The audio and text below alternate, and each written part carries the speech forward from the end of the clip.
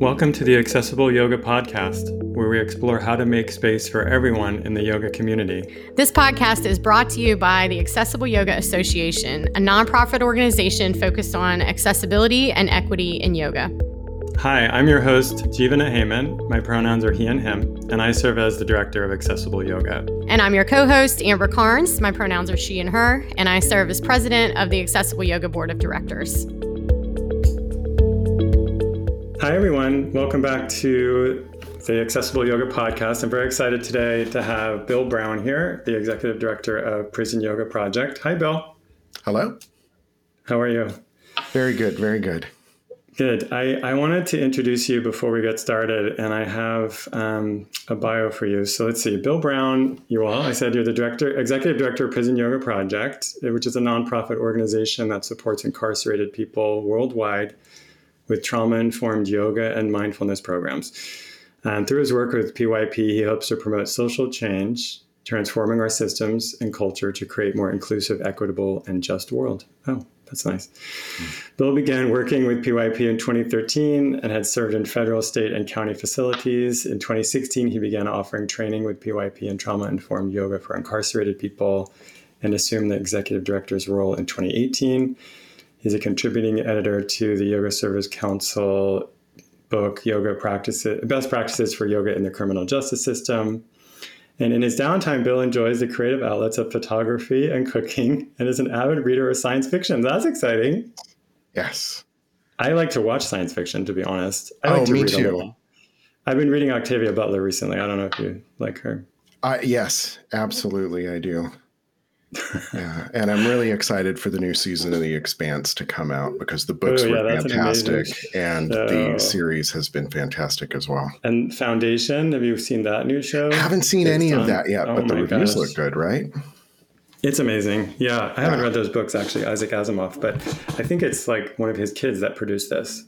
Really? His work. Yeah. Oh, wow. Anyway, let's talk about you. Sure. Bill, so tell me, I just want to know how you got involved in this work. So is there a story there, or something you could share with us? Yeah, absolutely. I have always had an interest in Buddhism and meditation, but I was never really settled enough to be able to cultivate a sitting practice. So this is something that's always been interesting to me, most of my life, but it wasn't until I was 40 that I actually found my way into my first yoga class. And in the class, it was a heated power vinyasa yoga practice. We got into pigeon pose. And when we got to pigeon pose, I immediately started crying. And it was very confusing for me. Then again, in Savasana, for a different reason, I felt at home in my body. For the first time, I felt a peace and a centeredness that I'd never experienced before, and once again started crying. Was it in your first class, you said? Very first class, yeah. Oh, wow. And I had been, my friends had been begging me to go to yoga. They lived a half a block away from the studio, and they were going on a regular basis, and I was resistant for all the usual reasons. I'm too old, I'm not flexible, I've got extraordinarily tight hamstrings, it's just not for me. I don't look like the typical yoga practitioner that goes to a heated vinyasa studio, but I relented and I went. And so very first practice have this significant emotional release. So I'm hooked, I'm fascinated, and I walk out of the room, and I had the means at the time to sign up for unlimited, yoga, and started going 3 times a week, 4 times a week, and ultimately up to 8 times a week. I was getting something out of it that I didn't really understand, but I knew that I needed it. In order to understand, I answered the call when the teacher asked, whether you want to teach yoga or just deepen your practice, we're having a yoga teacher training. And once again, I was working at the time as a software developer, and there's a good income that comes along with that kind of work. So I had the means to say yes to doing this yoga teacher training. In the yoga teacher training, James Fox showed up as to do an afternoon session with us. And it was about 3/4 of the way through the training. We were all really well bonded at that point. There were about 25 of us, and we're in the studio and just chatting away. And James walks in, and he comes to the front, and he just sits down and he starts meditating. And within a few minutes, the room falls silent, and he started guiding a centering practice, an embodied centering practice. And this was new to me, but it felt like, oh, that's something I could do. That's what I want to do. I want to be able to, hold space like that. He came back a few months after our YTT concluded and did a weekend workshop. This was at the beginning of 2013, and really introduced this idea of yoga as therapy, which was, I think on the periphery, but really moved that concept to center for me after that training. And 6 months later, I found myself going inside to teach alongside a Buddhist group that was going in and having Buddhist services. So I'd go in with the Buddhists, and they'd open up some space for us to do a little bit of mindful movement practice. And that was in a prison? Yeah. That was at R.J. Donovan State Prison in San Diego, California. So along with that, knowing, well, boy, I don't have any experience teaching at this point. I don't have any experience going into prisons. And so I wanted to get a little bit better prepared. And there was a woman who was going in with the Buddhists, and she was a yogi as well, and she was doing yoga in the prison. So I reached out. I wanted to meet Susan Marcus. She happened to be doing a workshop with Soleil Hepner from Phoenix Rising Yoga Therapy. So that's how I wound up in my first Phoenix Rising Yoga Therapy half-day workshop. Immediately, again, blew my mind. This idea of using your yoga practice as a way of reflecting on how you show up in life. Am I able to allow myself to be supported? How much do I push myself? Do I go easy on myself, or am I really hard on myself? How is that showing up in my day-to-day life? So signed up. Again, I had the means to do it. I signed up for yoga therapy training. I would never have the money to be able to afford stepping into a yoga therapy training at this point in my life. What kind of work were you doing? I was a corporate IT web developer. Wow. For Illumina, who is the company that does the equipment and chemistry that they develop. 95% of the world's genetic sequencing is done with Illumina's technology. So, wow. And they were 2012, they were on the rise. We were doubling in size every year. And it ultimately got to be the corporate environment became pretty traumatizing. So, so I had to make a choice after my yoga therapy training. One more piece of this that kind of came together and ties back to that emotional release. As part of my yoga therapy training, we were doing an exercise called legs to sides, where you finish with the practitioner pulling traction on the client's legs. I was the client, and Anjali was the practitioner, and she's giving traction to my leg, and I noticed that I'm lifting my right hip up. I'm helping her. Mm-hmm. And I thought, well, what happens if I just settle my hip back down to the mat? And I do that, and I let my muscles relax, and I let my hip settle back down to the mat, and immediately I'm back in the hospital bed at age 4. What had happened at age 4, I had broken my right femur, compound fracture, pretty serious, and they'd placed me in a cast that went from my ankle up to my chest and then back down past the other knee in an L shape. And then in order to keep my legs lifted, they wrapped bandages around my feet. and caused pressure points, cut off the blood circulation. Ultimately, I began to develop gangrene. And so in this moment, when I am releasing my hip back down, suddenly I am remembering being in the bed and lifting to try and take the pressure off my heels and lifting up that heavy cast. And this had gone on for about 4 days while the doctors ignored my complaints that something was wrong. And in hindsight, this is pretty classic trauma. I'm experiencing a situation that's life-threatening, it's overwhelming, and I can't help myself to get out of it. And there's a social disconnection there in the sense that I'm asking for help and those pleas are being ignored. And ultimately, this led to this mantra that I had, that God doesn't love me. And so from age 4, okay, I'm operating under this low level, phrase that passes through my mind that God doesn't love me. And I'd been in therapy prior to going into yoga. Just stop for a second. So you're saying that Sure. that thought came to you because you were suffering so much as a child that you felt that God didn't love you. So that's what you mean, that you started to feel abandoned. Yeah. Yeah. Yep. It reminds me, I don't know if you know Matthew Sanford's work, in his book, Waking. I haven't read it yet. Oh, wow. Well, so he describes being, he was in a car accident when he was 13, where parts of his, I think his father and his sister died. And then he was paralyzed himself and basically in kind of like a support cast situation for months on end, which he describes in detail in the book and describes how yoga then helped him from that. It's an amazing book. I mean, I love Matthew Sanford. He's an incredible teacher, so you might enjoy that. So sorry, I didn't mean to interrupt you, but I was trying to clarify. No. So that led to this idea that God had abandoned you or something and didn't love you. Yeah, God forsaken. Mm-hmm.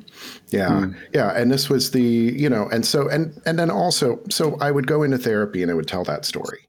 And this, I had been in therapy for years, and I would tell that story like every third session. And the whole thing was just me bawling the whole time.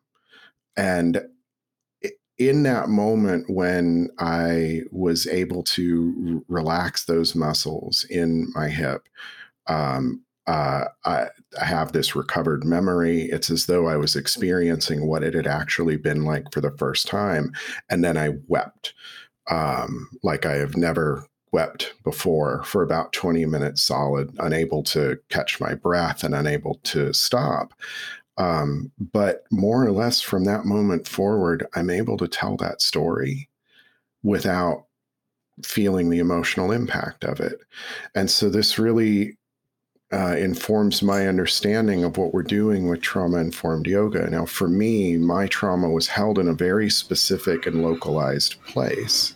Mm-hmm. When I was able to release that from the body, it depotentiates the emotion. I'm able to move that. That memory is no longer living in the present in my body.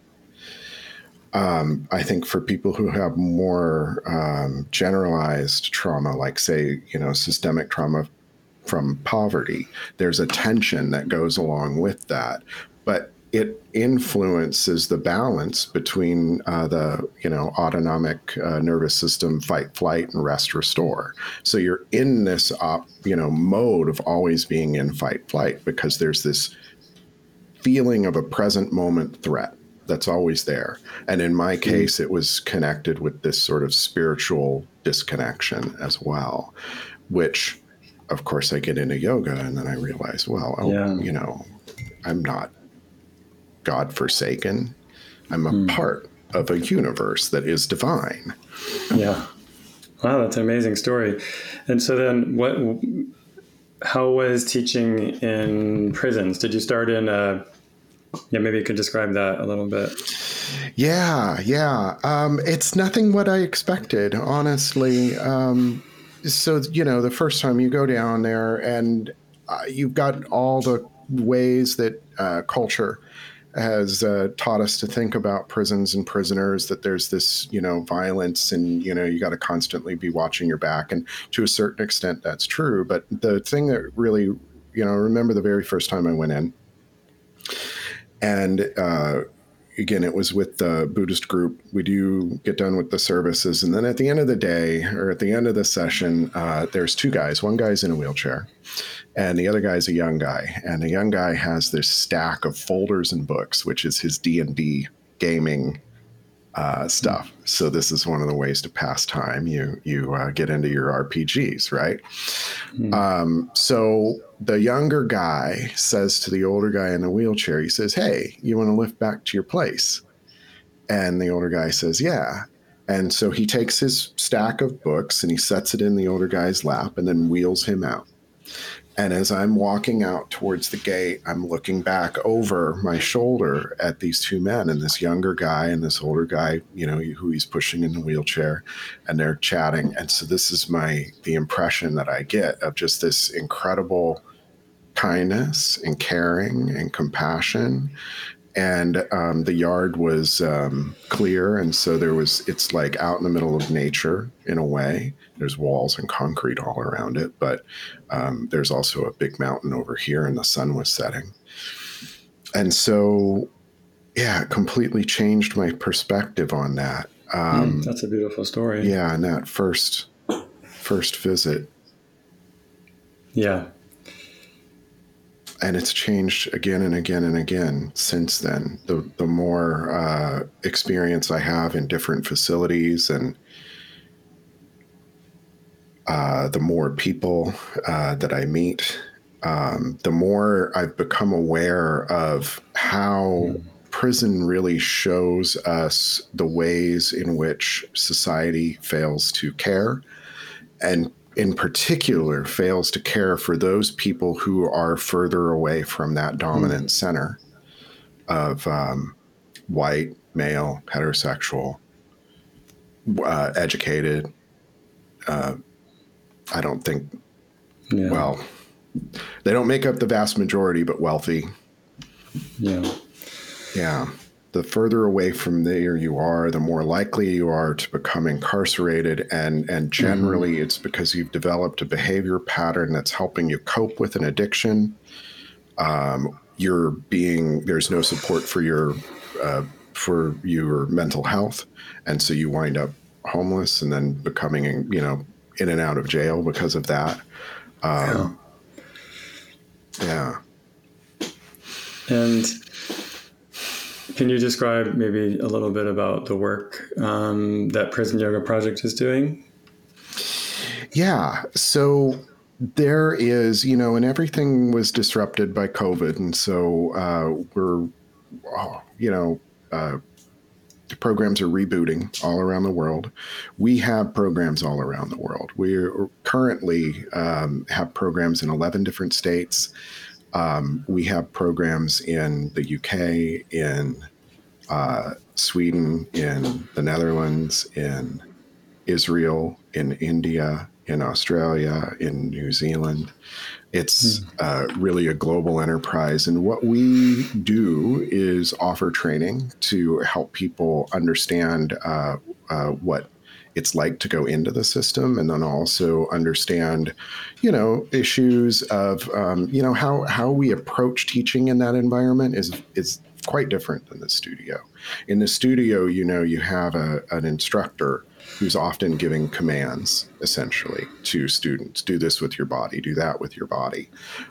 These folks are told what to do with their bodies all day long. They don't have a choice, and they don't have the option to say no to that. And so we really want to create a space where there is an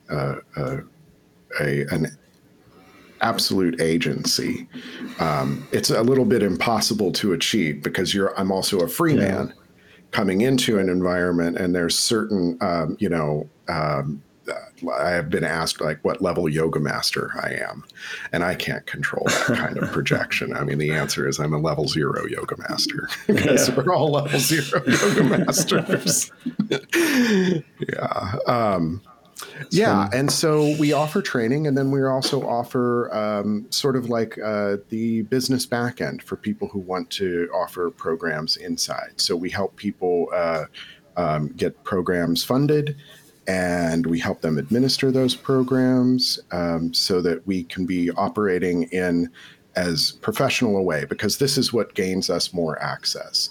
The more we can be offering something that provides an evidence-based benefit that aligns with some of the rehabilitative goals of the system, then the more access we're going to be able to get. That's part of it. Another part of it is really making sure that there's a criticism that's arisen lately that, well, we're just helping people who are incarcerated to accommodate to a condition that's unjust. And to a certain extent, from the way the system sees it, they would like to have less conflict, for instance. But so would the people who are incarcerated there. Yeah, that's such an interesting problem to be faced with. Mm-hmm. I mean, I just want to say, I think it's just like the way that's happening in mindfulness and self-care practices in general. There's a little pushback, which I think is important to acknowledge, that sometimes mindfulness and self-care is being sold to us as a replacement for actual community care from, like in the US, for example, from the government. Like, like if you can't have paid time off when you're sick or whatever, like, oh, go meditate and take care of yourself that way. In a way, it's not, but the fact is that it's not like those things aren't beneficial. They're still useful. It's just that we also need the structures in place to support us as community, as humans. Hi everyone, it's Garrett from the Accessible Yoga Association, and we're taking a quick break from the podcast to say thank you to one of our supporting organizations, Yoga Moves MS. Yoga Moves MS is a nonprofit 501c3 organization and community. Their mission is to increase the quality of life and wellness for individuals impacted by multiple sclerosis and neuromuscular conditions by providing daily virtual and in-person adaptive yoga for anybody in a supportive and empowering environment. Holistic health and mindfulness principles are weaved into their educational offerings. For over 15 years, Mindy Eisenberg, director and founder of Yoga Moves MS, together with her team of instructors, students, and care partners, have created a vibrant, mighty community. The Yoga Moves MS annual event, Virtual Holistic Health and Wellness Forum for MS, receives international participation. Mindy offers highly experiential adaptive yoga moves any body teacher trainings attended by clinicians and yoga instructors. She is the author of Adaptive Yoga Moves Anybody and Adaptive Yoga Cards and Videos.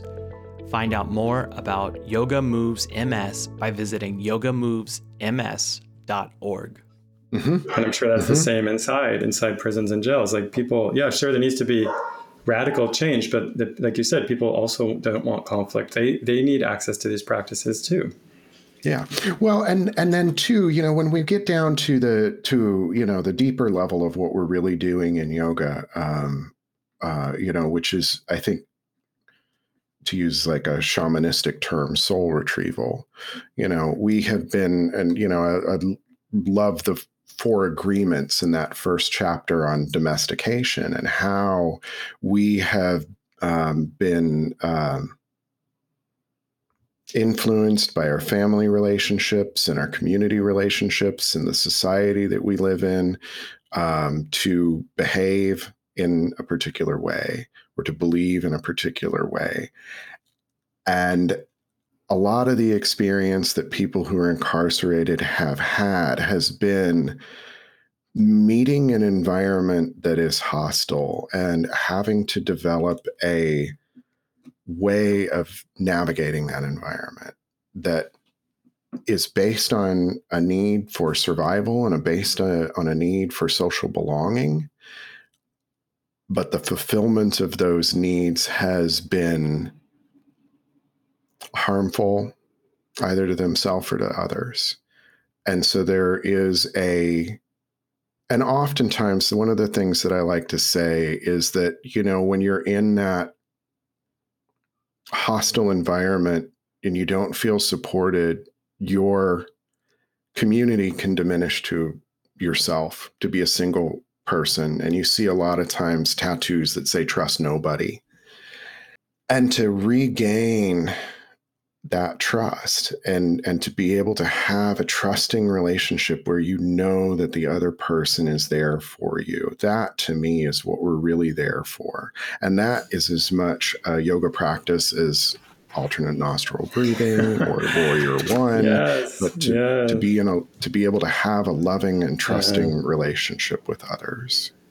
I love that. I mean, that's so much of the work of accessible yoga and what I've been trying to do, with just in general. Like I felt like as a yoga teacher, I didn't have that myself. I mean, honestly, I felt that the way that the yoga, almost industry or the business side of yoga had been built up over the last, 20 years was at odds with what yoga was about. And I come from more of like an ashram yoga culture, and then to see the way yoga studios were functioning, I just felt totally separate from other teachers, and there was no community. There's no focus on that, on connection, and really accessible yoga grew out of that. I mean, the conference started because of that need, that we need to be there for each other. I can really feel that. Yeah. I can really feel that in the training, and I was feeling like, oh man, we are so well aligned in that kind of perspective, and so I really appreciate what you're doing. Thanks. Yeah, thank you. So I know you just took the accessible yoga training, which was so nice of you to be there. I appreciate that. I learned a lot too.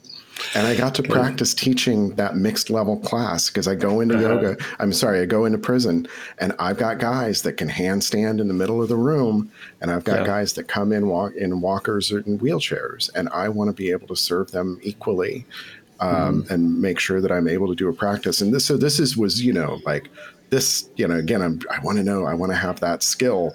But then, of course, it's so much bigger than that. And the way issues of, agency, consent, power and privilege are addressed. And then also just seeing the way, yoga's like I keep saying yoga. Prison is like a distillation of the ways in which those marginalized people, like it's the worst of the worst. And so it really helps you to see clearly, but then you start to see the way, say, autistic people or people who are, missing a limb are disenfranchised. I don't know if that's the right word for it.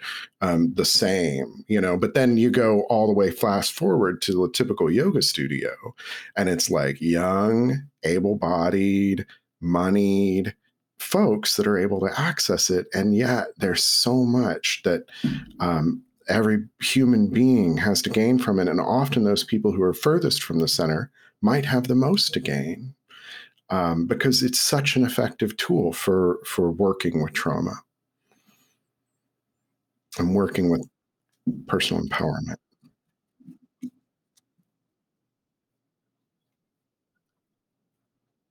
Yeah.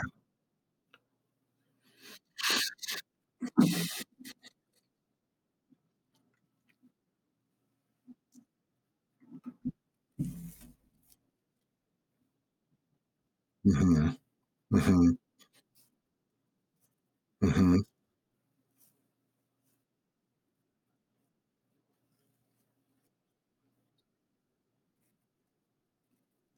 Yeah. It is. It absolutely is. And this is a real, I trained as a Phoenix Rising yoga therapist, and I've done one-on-one yoga therapy work. And I have seen cases where in group practice, people have to dissociate because what they experience when they start to turn their attention towards their body instantly becomes overwhelming. And so being able to opt out and really setting and establishing that when I say you don't have to practice, if you're required to be here, and usually we, try to have our practices voluntary. If they're not voluntary, I always set it up and say, however you need to show up today, if you would like to just lie on your mat, you're welcome to do that. You don't have to practice along. Of course, I'd love you to give it a try, but don't Don't feel like you have to do this, because recognizing that even bringing awareness into the body, if you're holding significant trauma, can be overwhelming, and you need to have a really careful container so that you can titrate that if that's the type of. So it's like, maybe I want to dip a toe in, and then it's like, well, let's pull back and let's process that and let's talk about that. And so agency can I ask you, how does that show up as a teacher? Like, what does that look like in the way we teach and share? So, so I was teaching at a recovery center. I was, I was facilitating a group practice at a recovery center. And I had a guy who would come into the room, and I would give that option to opt out, and he would, check his watch during practice, and he just didn't really practice along. And one day I came in early, and I just asked him, I said, "Hey, what do you guys do before this?" And he's telling me, he goes, this group, that group, individual therapy, et cetera, et cetera. And he said, so by the time I get here, I'm just, I'm done. And I'm like, that's cool. No sweat. And of course, as a teacher, I'm thinking, well, I'm terrible and he's bored and it's my fault. And so then we this is the way I'd been thinking and managing that, and recognizing that's probably my own insecurities as a facilitator. And then after we chatted for a little bit more, he says, I gave it a try the first time. And he said, it was like when you said, notice what's happening in your body, I started to feel sick, started to feel ill, nauseous. So I had to stop. And then another bit of conversation. And he says, I know that this is what's keeping me stuck in my recovery, and whatever it is that's going on in my body that I can't address is what's blocking me. And I said, well, why don't we come in for a one-on-one session? And in that one-on-one session, we were able to just simply experiment with, I asked him, I said, it might be triggering just to be sitting here with me. And he says, yeah, it is. And I said, well, what do you notice about this that's different than other situations? And he says, well, I have my shoes off, never have my shoes off. And I'm like, tell me more about having your shoes off. And he says, well, I can feel the carpet underneath my feet. Okay, I've got something to work with. I'm like, well, how about stepping on this blanket? And then, notice the sensation of you standing on the blanket, and then notice standing on this cushion. And then I had thrown down a fuzzy blanket, and he steps on the blanket and he says, feminine. Tell me more about feminine. And immediately he goes in on his relationship with his mother and the sensation of where the anger was held in his body, that he experienced as a white hot searing rock lodged underneath his abdomen. But then immediately it's like, then this is too much. Okay, we'll come back to the room and we'll process that. So what did you notice about that? What was it? And then we can talk about that. So it was in that space, just exploring little different emotion or sensations that he's experiencing that ultimately leads him into where this block is being held. And then from there, it's like, okay, well, there's this white hot coal underneath your abdomen here. Where is it cool? What's a part of your body that's cool? And so we start to find, oh, well, then over here on this shoulder, I feel coolness. And so we can work between those two parts. And rather than it becoming an all-encompassing experience, it becomes something that is located. And you can just, and it's a really client-directed process. Yeah. Well, that sounds like Phoenix Rising yoga therapy, but I'm just curious. That is Phoenix Rising yoga therapy. What about for group yoga teachers? If you have some tips. Yeah. Yep. Exactly. So then making that, taking that into a generalized space, recognizing that if somebody is opting out, let them opt out.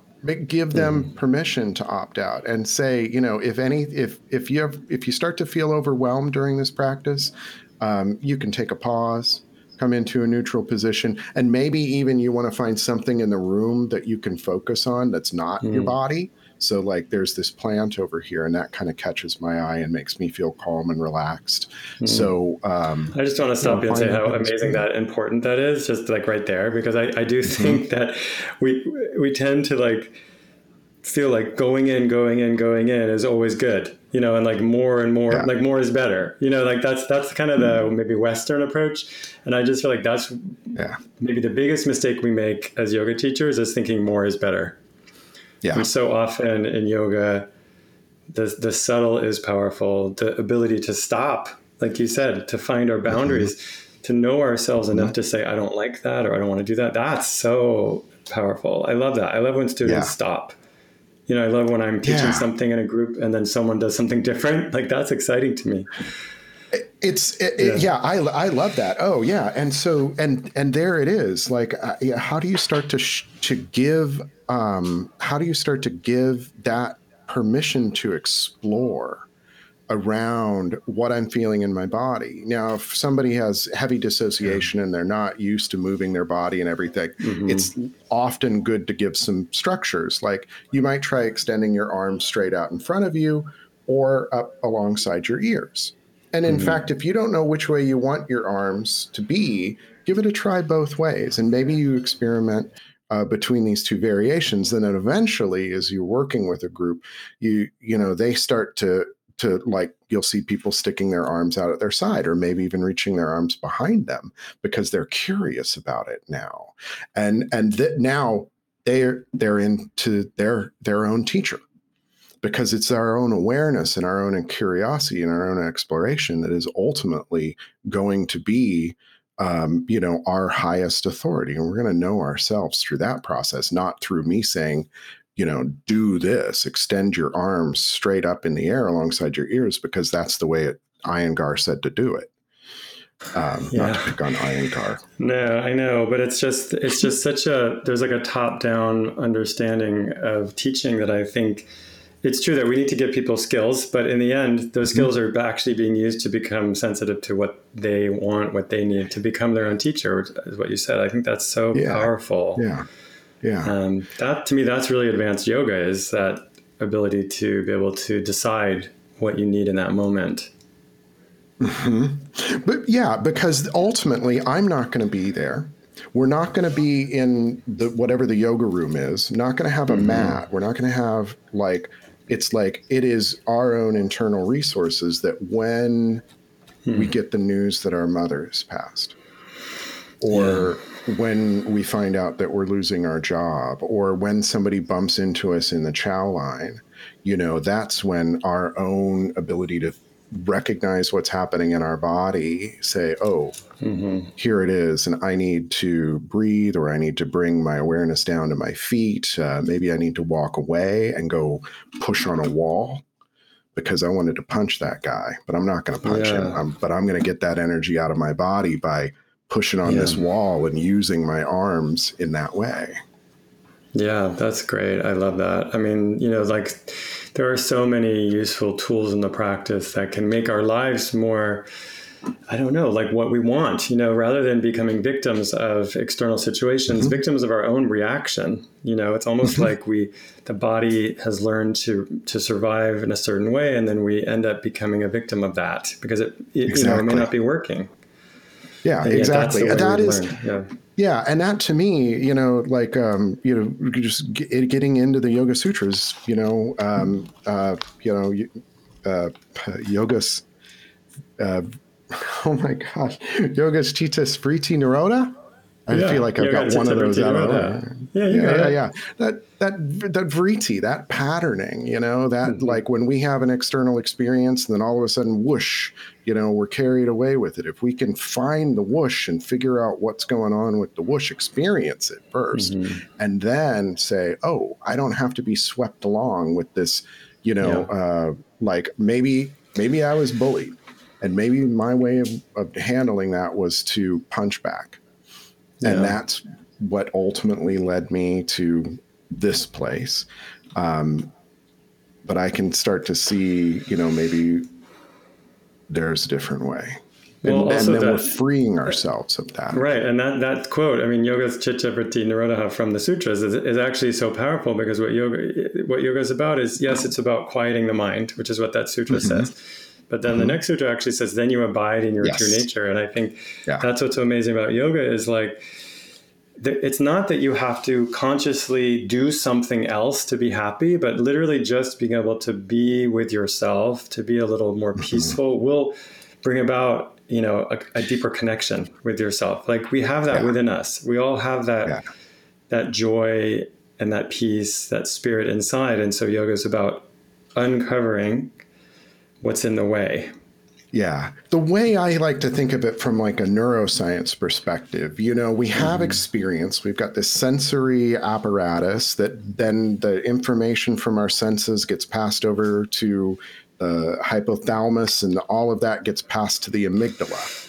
And the amygdala is that survival process that evolved so long before our conscious minds did.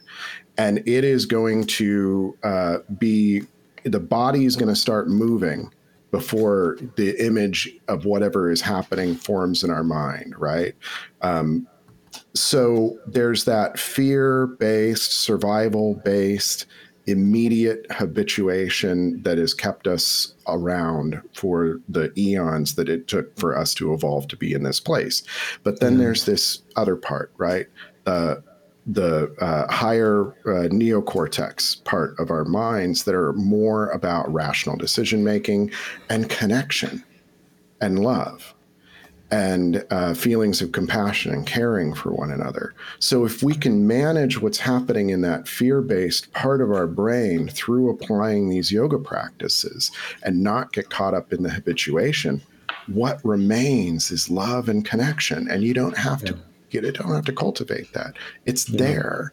That's what emerges when we can manage the fear. That's awesome.